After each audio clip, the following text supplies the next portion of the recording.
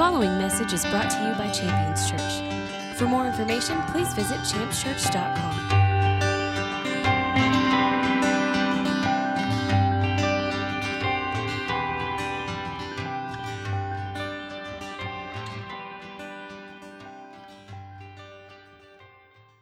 I'm ready to get into the Word this morning. I want to give you a little report on my time away. I mean, it was 3 weeks, and it was in two nations, Nigeria and Ghana. I got to be with Apostle Frank. Many of you know Frank as he's come here.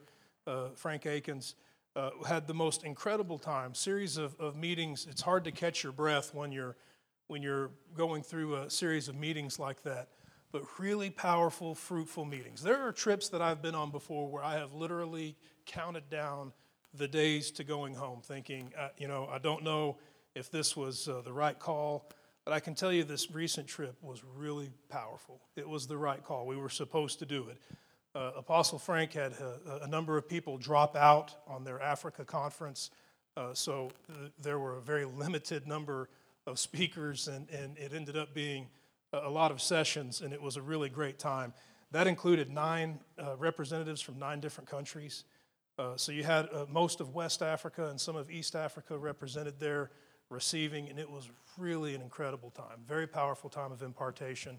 Had some really great meetings and some incredible testimonies that came from that, and looking forward to seeing more and more opportunities for Champions Church to reach out and touch the nations. That was really an exciting time. But it is good to be back here with you. This is where I want to be. I thought I would dress up. They made this for me over there. They made a couple of these. Frank likes for us to dress alike. So if you see any pictures where we're wearing the same outfit, it's kind of funny, you know. He'll have something made for me, and he'll have one made for himself, and we'll show up, and we look like a superhero duo when we step in to minister, and I love it. I really do love it. And this is how this is supposed to fit. This was measured for my body, and this is it. So I like it because you don't have to wear a suit and tie. I could get married or buried in this, either one. This is formal. This is as formal as it gets. And I have worn suit and tie before, and you minister, and it's hot, and then you go to minister at the altar, and there's a crowd of people, and when you're done, I have literally sweat through the knot of my tie before. So, you're talking about, like, between your undershirt, your shirt, and then the knot of your tie, that's a lot of fabric to sweat through, and it gets pretty rough. So this is like, let's do church in pajamas. I feel like it's PJ Day at church, and, put cufflinks on your pajamas, and it's formal wear. And I love it. I think it's great. This is the norm over there. Over here, it looks like we're waiting for the mothership to come. But I'm okay with that. So I thought I'd wear it and get another use out of it here. I really enjoy it. It's very kind of them to include me in their culture over there. I'd love to bring it back over here. I want to get into the Word. I'm looking forward to it. It's a Father's Day message. We're going to be laid back. If we had recliners, we'd kick them back right now, and we'd go easy, This is going to be a Father's Day message. I wanted to try to identify some things that I've witnessed by being a father, and things that we can see in the Word here. So we're going to have a few pictures to help. I want to give you a few things that we're going to find, though. If you're taking notes, I want you to write these things down. We're going to be laid back and relaxed, but we're going to still receive a lot of things from the Scripture. So the first thing that we're going to find is what saves us, or how God actually saves us. We get introduced into Christianity oftentimes through a very simple message of you have sin in your life and you need to be forgiven and God forgives you.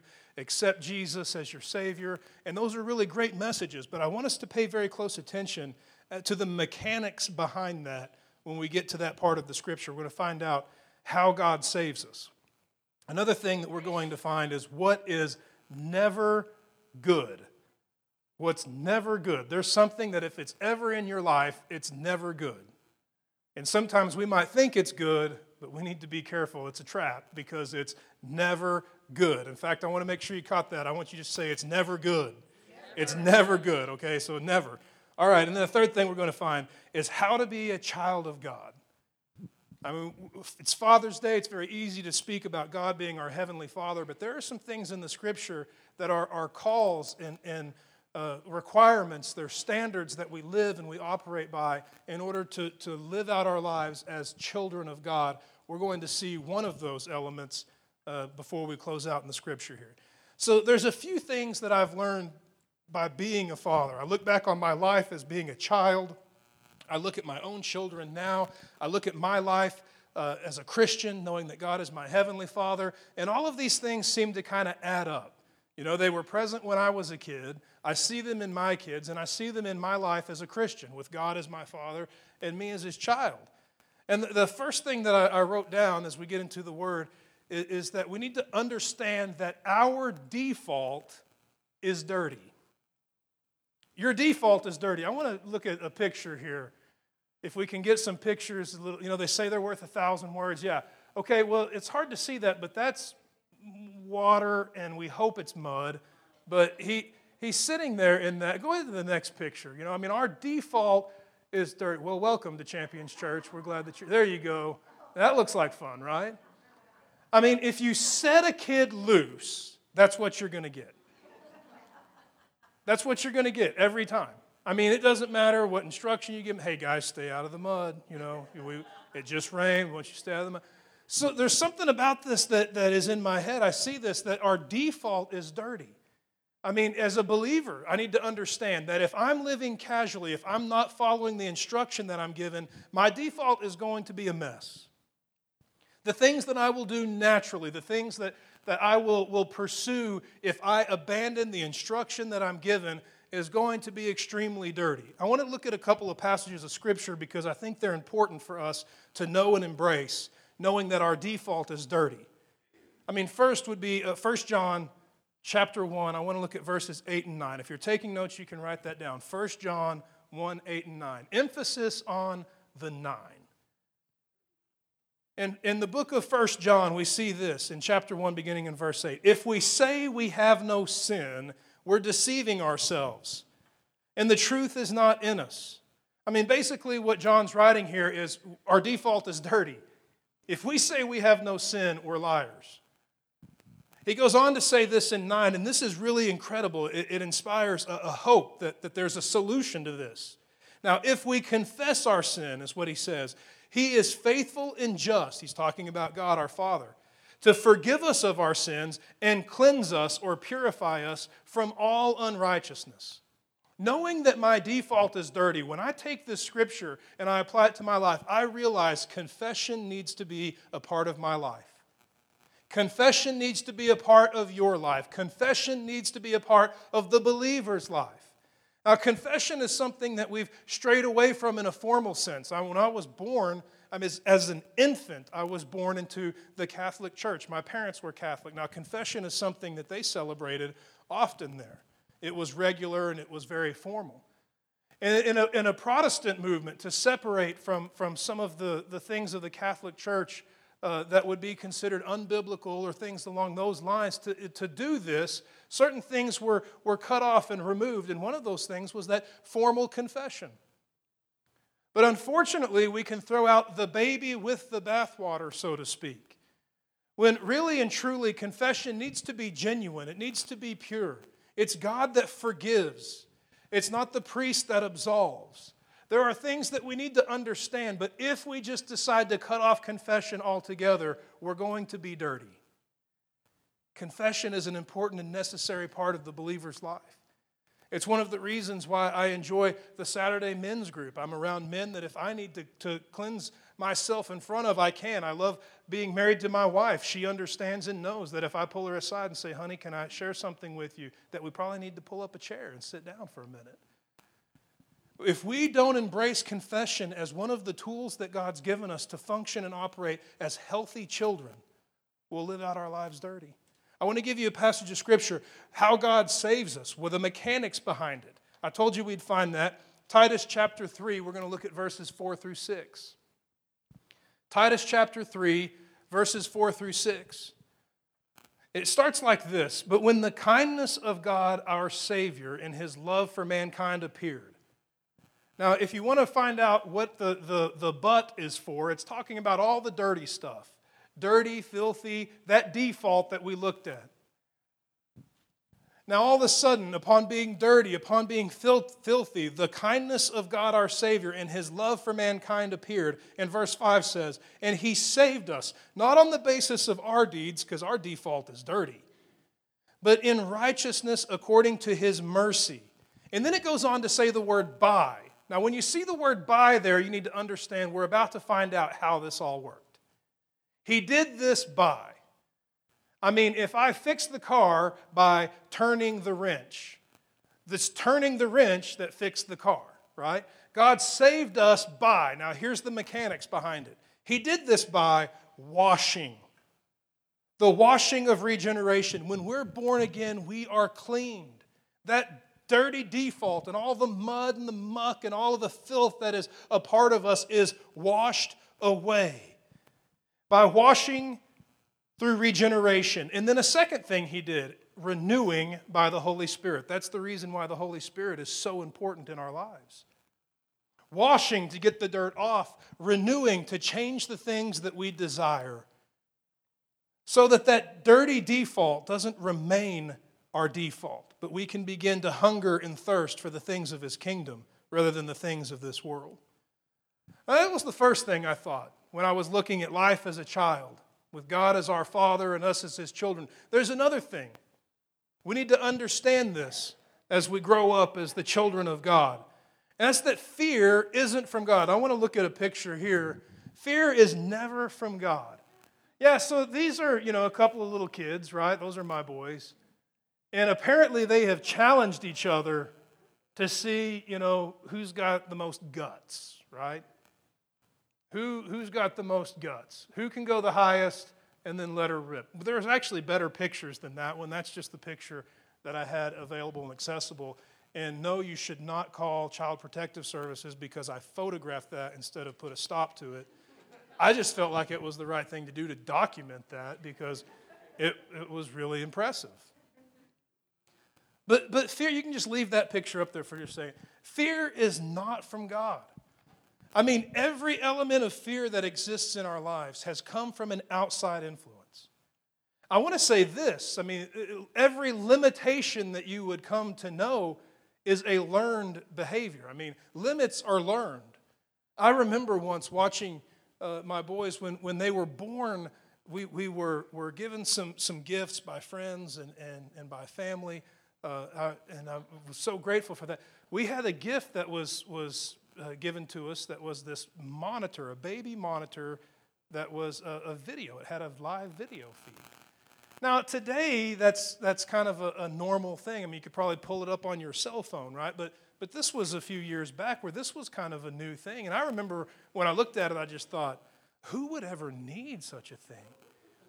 Well, I mean, we loved it. It was great. And so we were constantly monitoring the boys, and we would see things on there. And I remember early on, they had gone to bed, and they were asleep. Now, one of them specifically, but both of them enjoyed having a few things in the crib with them, and that included what we referred to as a bouquet of pacifiers. It was a fistful. Now, here's what was amazing to me. Like, they didn't know how to count yet, but they would know if one was missing, right? I mean, who needs numbers to count? You just look and you're like, not all there, and this becomes a problem.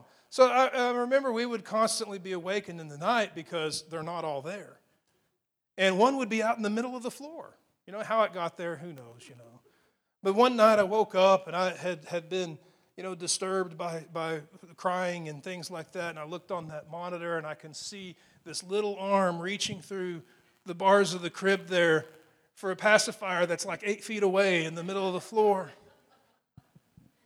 And I just remember thinking, now listen to this. God corrected me, okay? So don't hate me for being honest with you. I remember thinking, well, that's dumb. No, I'm serious. Doesn't He know He can't reach that? And immediately, the Spirit of God just spoke this to my spirit. Son, limits are learned. And I felt such a conviction for my immediate thought of, well, that's dumb. And immediately began to cheer for him. You almost got it. Just keep stretching. You can get it. You can get it. Just keep going. And that's my commitment today, is to understand, like, I don't want to label people and limit them. I don't want to be a place where limits are learned and forced upon people. I want to be a place where that's lifted off and shattered. I want to see people not be bound by learned limitations. And all fear and all limitations are learned. Now, some are learned from gravity, right? Gravity's taught me a few limitations. I remember one of our boys had managed to, and it was a physical feat that he did it. He got his bike up on top of the shed, and Ashley was doing something in the house, looked out the window, and he's climbing on his bike on top of the shed. And we're talking toddlers, right? And she goes out, and instead of freaking out, she just goes out, "Hey, what are you doing?" He says, "I'm about to ride it off." Because the limits of physics really hadn't been taught yet, right? In his mind, he's about to ET this thing over into the neighbor's yard, and this is going to be awesome. Yeah, all limits are learned. All fear is learned, and it's not from God. I want to give you a couple scriptures. 2 Timothy chapter 1, verse 7. For God has not given us a spirit of fear. He's not given us fear. If we carry any fear, it has come from an outside influence. It goes on to say, but He's given us power, love, and discipline, or soundness of mind.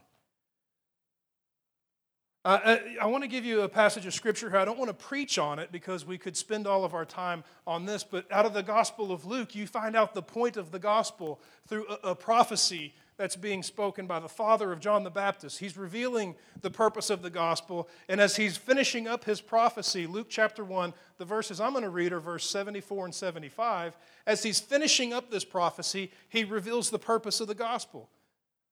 To give this to us, that's me and you, that we would be rescued from the hand of our enemies so that we could serve God without fear. Did you hear that? Without fear. Without fear, in holiness and righteousness all of our days. Now that passage of Scripture speaks volumes to me. We really could spend all of our time right there. When I hear that God is delivering me so that I won't be in bondage of fear, so that I can serve Him in holiness and righteousness, what that tells me is that fear will compromise my holiness and my righteousness. We can't give fear a place in our heart or our mind. Any fear that exists in us doesn't come from God. It comes from some outside influence. In fact, I want to give you this passage of Scripture before we move on to what's next. 1 John chapter 4, verse 18. 1 John 4:18. There's absolutely no fear in love. And of course, as John writes in 1 John, God is love. But perfect love casts out all fear. Now that's interesting to me because every time I've ever been afraid, I have found myself praying and asking for courage. God, make me brave. Give me courage. What I realize, what I need to be praying for, what I need to be seeking is, God, reveal your love to me in this moment. Reveal your love to me in this situation. Reveal your love to me because it's your love that I need to see this fear driven out of my life. Now there's another thing that we need. Hey, give me the next picture here. Yeah, I like that one. Another thing we need, leave it right there. Don't go it alone. Right? We're just looking at things that have been witnessed by me in my childhood, and then watching my children, and then applying those things to my life as a Christian, as a child of God, Him as my Father and me as His Son. Don't go it alone. Some of my favorite pictures involve my children holding shovels. I worked with some young men, and these guys were college students at the local university where I was pastoring in Oklahoma, and they had desired to grow in some things and learn in some things, and they wanted to develop a relationship. And so I said, well, why don't you come and work on a few projects, and we'll get some time together, and it'd be great. Well, all the projects that we were working on involved shovels. And here's these guys. These guys are educated, and they're brilliant young men, but they didn't know how to hold a shovel. We're digging holes, and they're doing like some of this stuff, and I mean, it really wasn't funny. I didn't laugh at them because, again, I don't want to be one that causes issues. I want to bring solutions. But I realized something. I realized these guys have never had a chance to do this. So early on, my kids suffered from their lack of knowledge of shovels because I decided that my children would know how to use a shovel. So Was it 3 years old? That was their Christmas present for their third Christmas. They got, it was a little shovel like would be a little handheld shovel for me, right? But it was a full-size shovel for them. So from then on, if we needed holes dug, we had our crew. So, but don't go it alone. I love this picture, right? That could be the city of Abilene. One guy working and another guy standing, watching. Is that, sorry. Anyone listening at the city, I'm sorry. I repent. Yeah. But the point is they're both out there doing it, and that's important for us. I mean, I look at my sons, and I praise God, they've got each other. I had a sibling growing up, and for those that don't have siblings, you have opportunities to have friends because there's people that God brings in your life so that you don't go it alone. In fact, I told you we're going to find something that's never good. Genesis 2:18. God looked at man that he made. I mean, he looks at all of creation. He makes creation and it's good. He makes the stars and it's good. He sets the planets in order and it's good. He makes all the creatures and it's good. And he makes man and he notices that man is alone. And he says this, then the Lord said, it's not good for the man to be alone. I will make a helper suitable for him. Well, listen, as people, we need to be around other people. As Christians, we need help. The Holy Ghost is called the helper. In our Christianity, it's not good to go it alone. We need the Holy Spirit in our lives in order to have the help that God has established for us to be successful. Don't go it alone. Give me the next picture here. Okay, that one, can you tell what that is? That is their closet. Now, they used to take everything out of their closet because that was also their jungle gym, right? So you climb up and then you kind of swing around there. And so what's the next one? Show me the next one. Yeah, and that's where they would hang out, right? So that's the top shelf there in the closet. So when you're looking for the kids and you can't find them, check the closet, right? So I want to give you a passage of Scripture. Ecclesiastes chapter 4, I want to read verses 9 through 12. 2 are better than 1 because they have a good return for their labor. If either of them falls, one will be able to lift up his companion. But woe to the one who falls, and I'm glad they didn't fall, right? Woe to the one who falls when there's not another to lift him up. It goes on to say more. Furthermore, if 2 lie down together, they can keep warm, but how can one keep warm alone? And if one can overpower him who's alone, 2 can resist. I want to give the next one. It goes on to say a cord of 3 isn't easily broken. Yeah, there you go. Look at that. So how old are they? They're young guys there, right? Under 2? Yeah. That's kind of creepy, isn't it? It looks like Bat Child, right? The National Enquirer has given us Bat Child. And I think we had, so you walk in the room and you see that and you kind of think like, yeah, I don't know if that's normal. Is there another one? What do we have? What's the next one? Okay, we're going to get to that. This is where we're going now. By the way, that other one, the physical feat of climbing up into that, the whole point of that was don't go it alone. There's something that we've learned, in parenting that I didn't know it existed, but it was called twin escalation. Is it a syndrome? They call it a syndrome? That's terrible, right? Syndrome sounds awful. Let's just call it twin escalation, right? The twin escalation thing. But the point is, forget about twin. It's just about having someone else to motivate, someone else to continue to build you up when you're ready to quit, when you've tried it and you think, well, we can't go any further. Someone else can motivate. And we're called to motivate one another. We get more done when we have each other, and we don't need to go it alone. Now, this next one, leave this picture up. This next one, we have a call upon our lives. We need to, in order to function as children, God to be our Father, us to be His kids, we need to be creative. Being creative is important and it's necessary. I want to give you a passage of Scripture here. Philippians 4:13. I can do all things through Christ who strengthens me. I mean, so when we're faced with a challenge, when we're faced with an issue, we need to come into an understanding that though we might not be able to see the orthodox or the normal way of finding success in this challenge, whether it's relational, whether it is financial, whether it is in business, it doesn't matter what it is. No matter what, the challenges that we're faced with as we are raised up as the children of God, Him our Father, us His sons and daughters, we have a call, an anointing, and a purpose to be creative. To be creative. I mean, I don't know that there's much of a challenge or an issue here in this picture, but I do see a little bit of creativity. He got bored riding his bike and decided, I'm going to try this a little bit different. I remember once as an adult, I was working at behind the parts counter at a parts supply warehouse here in Abilene, and I was volunteering at the church. The church was very young, and I just decided that I had kind of gotten bored with things. Now, getting bored is a dangerous thing, right? You don't want men to get bored. You don't want people to get bored, right? Something's going to happen. So I just decided, well, I think I've kind of tapped out and maxed out being right-handed. I'm going to go lefty for a while. And quit doing everything right-handed and started doing everything left-handed. And let me tell you something, my productivity at work took a dive, you know. I mean, it took me 5 minutes to dial the phone. You're going, right, taking down a message. It's like, could you repeat that again? Can you say that again, please? All right. I tell you what, just call back later, you know.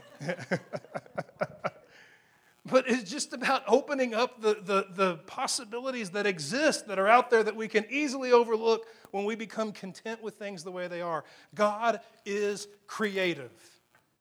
I mean, if you're going to write down anything today, if you're going to take away anything today, I think that's a good one to take away. God is creative and I'm His child. Therefore, I am creative. God is creative, and so am I. Go ahead and show me the next one there. What do we have?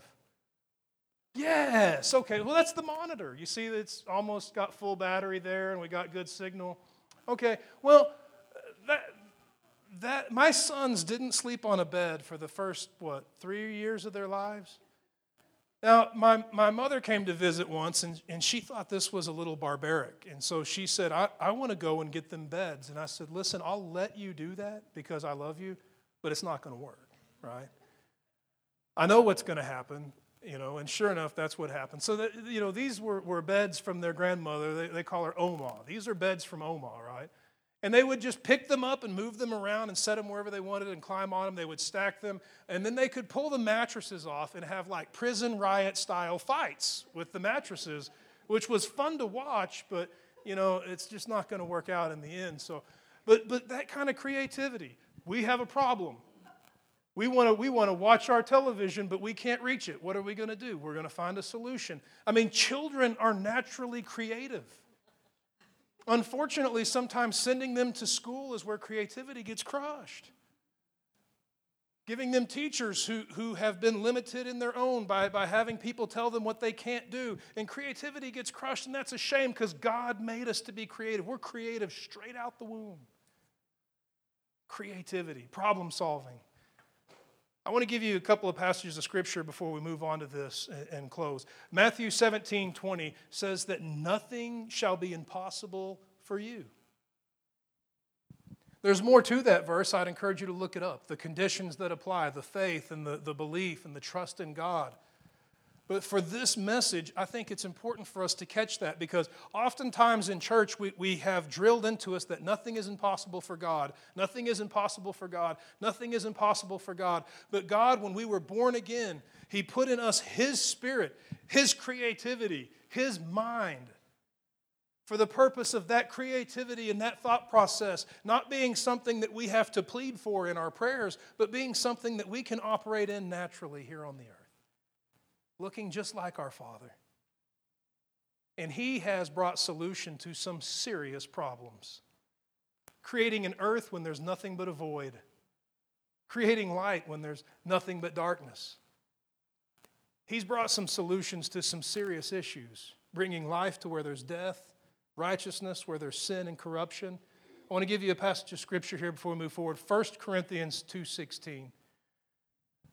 1 Corinthians 2:16. If you're going to write it down there in your notes, you can just write ... because we're taking the last part of this verse But we have the mind of Christ. I like that. Part of me wants to put that on a whole bunch of sticky notes, right? Like just take a whole Post-it notepad and on each Post-it write ... but we have the mind of Christ. And I want to go stick that on every single problem I see. Yep, that's a problem, but we have the mind of Christ. Yep, that's a problem, but we have a mind of Christ. Yeah, my marriage is suffering. Yep, but we have the mind of Christ. Yep, my children are falling away, but we have the mind of Christ. We have the solution to this problem. No matter what we face, no matter what we deal with, ... but we have the mind of Christ. We have a call to be creative. It's in us. God's creative and we're His kids. And there's another thing that you see in children, you know. And I think as we continue in this message and bring it to a close, we ought to emphasize a very important thing that Jesus spoke. In all of His preaching and all of his teaching and impartation and all of these things, He called for a child. He said, send me a child. You know, it doesn't matter to me what the age of the child is. You may picture a toddler. You may picture, you know, a 10, 12-year-old. Who knows? It might have been a newborn. But Jesus took this child and in front of the masses, in front of those who had gathered to hear Him speak, brought everything to this point, this place of necessity. We've got to address and deal with this. We have to pass through this gateway, this door, to access anything. He took all of the teachings and just put them on pause. I know that you've loved the things that you've heard. I know that you have enjoyed the messages that you've heard. I know that you believe that you can apply them to your life and your life will improve. But all of that is for nothing unless you can become like this child. Unless you can become like this child. Unless you can come back to that place. That place of trust and one to care for you. That place where there is not fear and anxiety yet entered into your life. That place where creativity is still an option. That place where you're still functioning and operating with only the influence of your Father and not the influence of the world. You've got to become like this child. It's a call for each of us. And there's something that children do that I find incredible. Kids seem to be solutions-oriented. They seem to be overcomers. When you think about how a child is born into this world, I mean, the absolute fullness of vulnerability, and yet they survive by trusting in the care of their parent. There's a message there that we've got to receive. I want to talk about overcoming for a moment. I want to give a couple of scriptures. Let's go to the next picture. Now, this is a cool picture. Because you have to think like, where's Waldo, right? Somewhere in that tree, and it's toward the top, you're going to see a kid with his head sticking out there.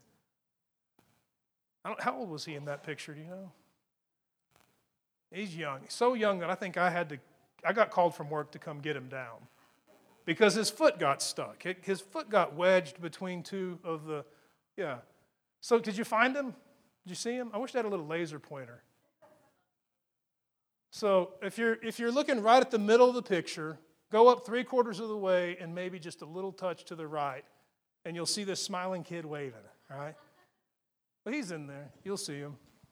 I am married to Ashley. My kids are really white, so just look for the big white spot on that tree, and you'll find. Yeah, so he's up there. Did you find him yet?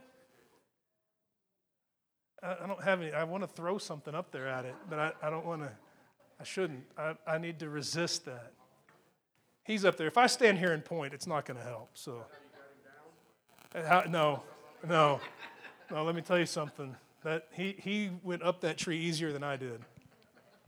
So here's the thing. I mean, overcoming problems and obstacles is something that we're made for. We're made for that. I mean, as children here on the earth, we're made for that. I look back on raising my own sons, and I think of how many times I told them no, and as I've grown and as they've grown, I look back and I think maybe I should have said yes a few more times. Just let them go for it. Ride the bike off the shed. Maybe not that one. Maybe not that one. Maybe not that one, but you know, who knows? The thing is we have a tremendous capacity to overcome.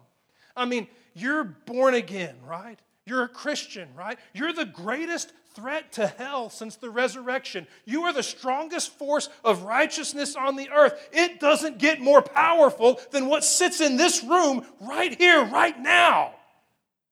But do we feel that way? Do I feel that way? Do you feel that way?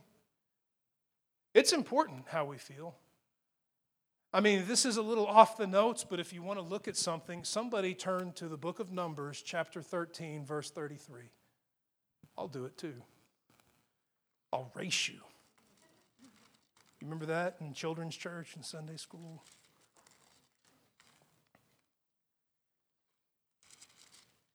I'm losing the race. I got it. You got it first, didn't you? Listen to this. Now, this is a passage of Scripture. This is when people have been called to overcome.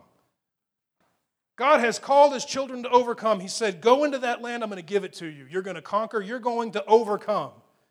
Now, this isn't just history for good reading. This is an example because it mirrors our life. God's called you to blessing, the fullness of His promise, and you're going to have to overcome. You're going to have to overcome the temptation, the bondage, the affliction that desires to lead you into darkness. And here in Numbers chapter 13 and verse 33, something happens. When people see the challenges that they're going to have to overcome, this is what they say. We saw challenges, or we saw giants, resistance, and we became like grasshoppers in our own sight, and so we were in their sight. Did you notice that? How you view yourself is how your enemies view you.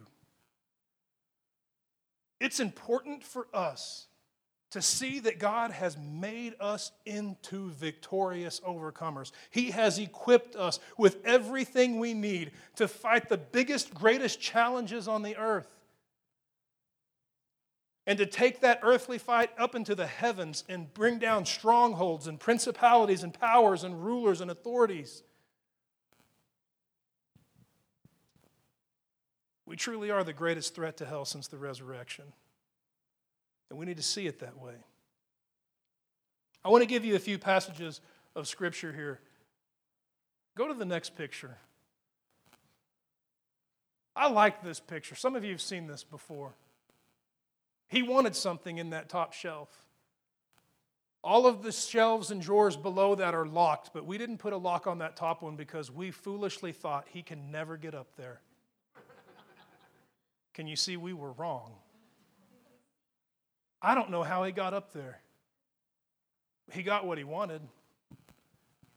He overcame because it's in us to overcome.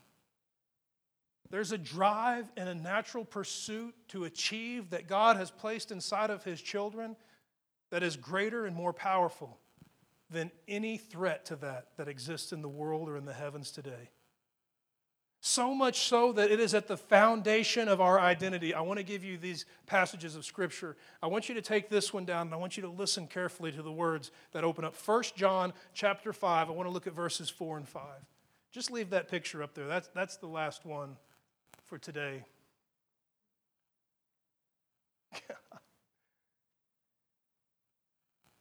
1 John chapter 5. Verses 4 and 5. It starts with this. For whatever is born of God overcomes the world. Did you hear that? That tells me something. That which God has brought into existence, new birth, every one of us as we're born again, we are equipped with everything we need to overcome the world. Whatever is born of God overcomes the world. That means the temptation the world throws at us, the compromise the world throws at us, the vain and empty promises that the world throws at us. All of those things, every single one of us who's born of God is equipped with everything we need to overcome it.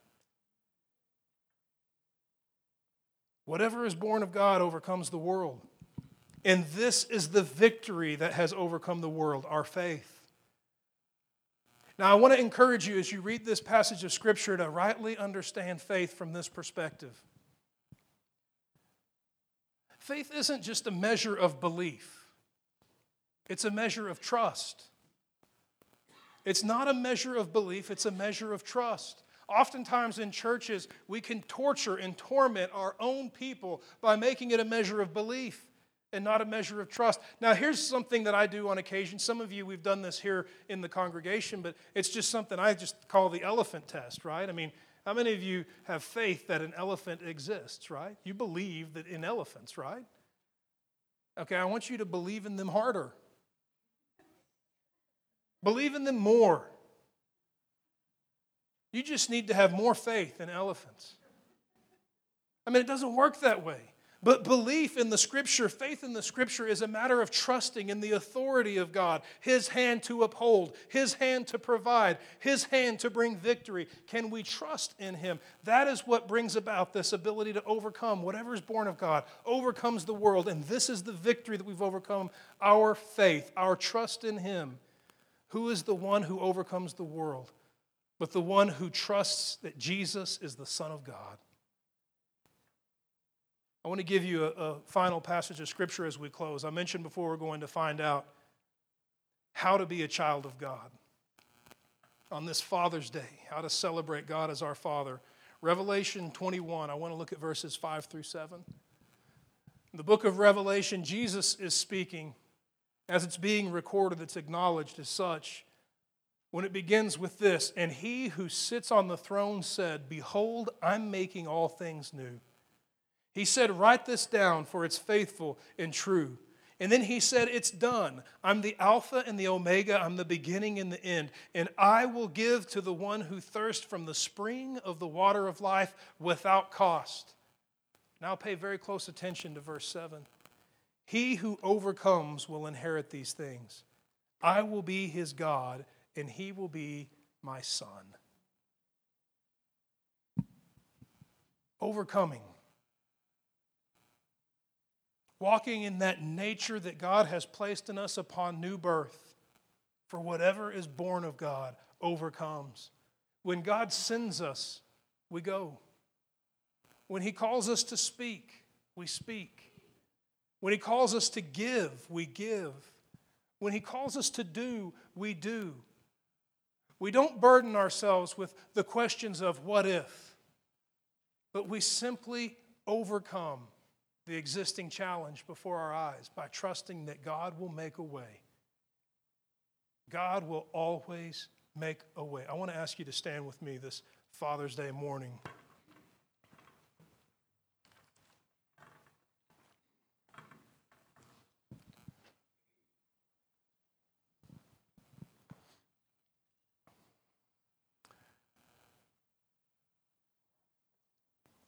I want to pray. I want to ask God to do something in each one of us. In the same way that Jesus would take that child and display that child and reveal that unless you can become like this child, the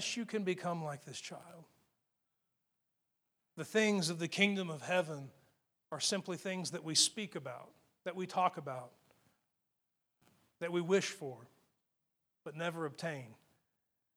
I want every single one of us to come into a new understanding and awareness this morning, a deeper awareness and a deeper understanding that God is our Heavenly Father.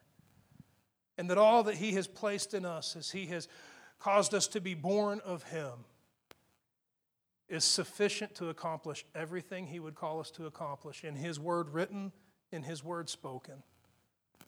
So there where you stand, I want us to come together in prayer. I want us to ask God to do this together. I want to pray it over you, but you're welcome to be in prayer and agreement. Father, we come before you and we ask for something to take place in our hearts and in our minds.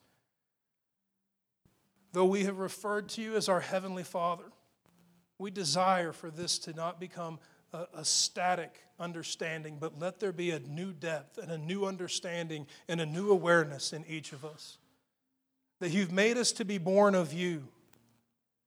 You who created the heavens and the earth. You who overcame the world. You who walk in fellowship with the Trinity.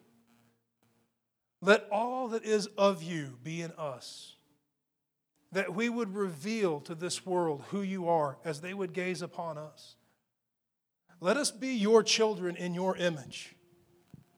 That we wouldn't be burdened and restrained by learned behaviors and fears and anxieties and limitations that exist in this world, but that we would be released from those things. To put our trust in you, who can provide, who can meet every single need, physically, mentally, spiritually, emotionally. Let us come to that place where we can truly be like that child, coming back to all that we have had imparted to us upon our new birth. We ask for a work of the Holy Spirit to take place in each one of us. That there would be a move, a ministering move in each one of us. That things that would be a hindrance would be removed. And that all that is of you, of your Spirit and of your word, that would lead us into prosperity as your children would be imparted, be received, and be released to bear fruit. We thank you for the call and the anointing that you've placed upon our life to be your children. And we rejoice that you would be our Heavenly Father. And in gratitude and thanksgiving, as this work comes to pass in our hearts and in our minds, we say Happy Father's Day. We bless your name.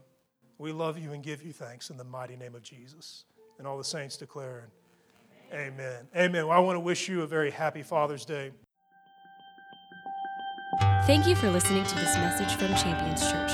We invite you to join us this Sunday for our celebration worship service. For more information, please visit us at championschurch.com.